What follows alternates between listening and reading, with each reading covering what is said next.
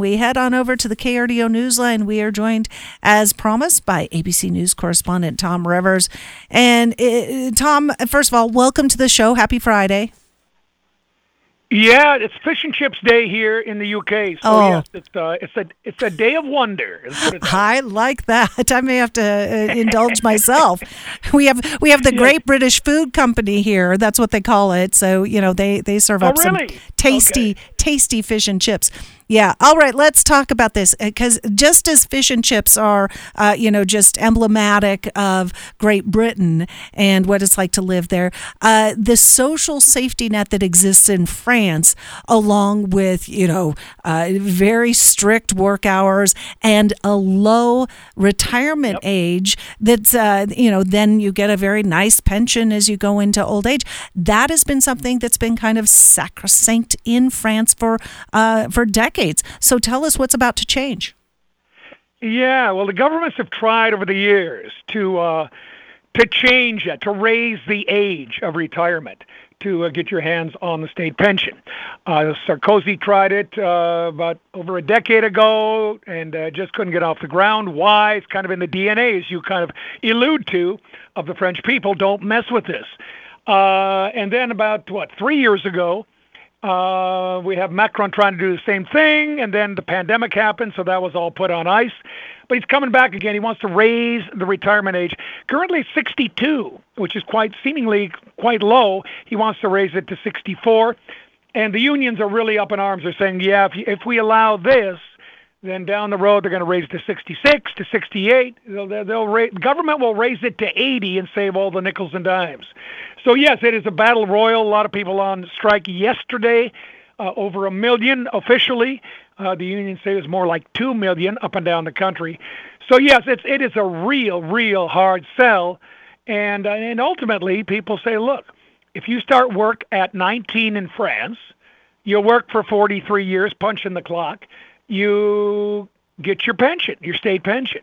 And you can't change the goalposts, once you're into that work cycle. So yes, it's going to be very, very difficult for the government to get legislation pushed through on this one. It's so markedly different from the United States, where so many people job hop or have gig jobs where they're, not guaranteed a retirement. And so people put off retirement later and later. And you get a lot of people who, maybe you don't even feel like they ever will be able to retire. But in France, it's the expectation that they have this, first half where they work real hard at their lives, but a second half that's pretty well cared for. Well, exactly. And again, this is their money. It's not the government giving you a treat when you get to 62, or in this case, maybe 64. That is your money that you've salted away over the past 43 years. So, the message from the people, too, on the street is, if you want to find cuts in the government, you want to make it more efficient, go figure that out yourself in other departments. Don't touch this jar of money because it doesn't belong to you in the first place. And so this doesn't have anything to do with the pension system being overwhelmed, or is that part of it, or is it trying to get the country more productive?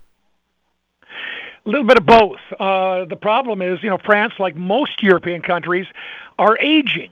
So if you roll the clock back 40 years ago, you had a pretty young labor force, and they're pumping a lot of money into this for the older people at that time to have a nice retirement. Problem is, you got more and more older people that are going to be saying, I want my benefits now, and now the younger people that are going to sustain them is a smaller percentage of the pie.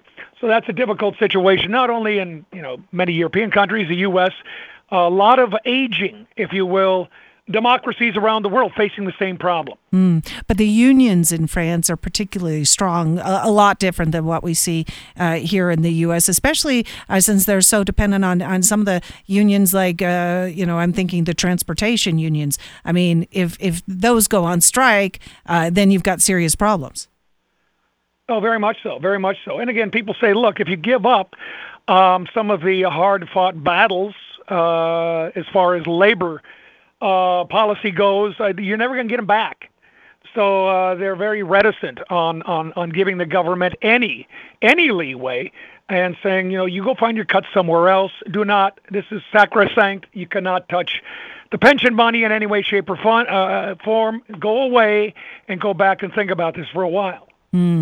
Okay, something to keep watching. ABC News correspondent Tom Rivers, thanks for reporting on that for us. And in the meantime, when you're done with all your reporting today, go enjoy the fish and chips and maybe a pint of cider or something.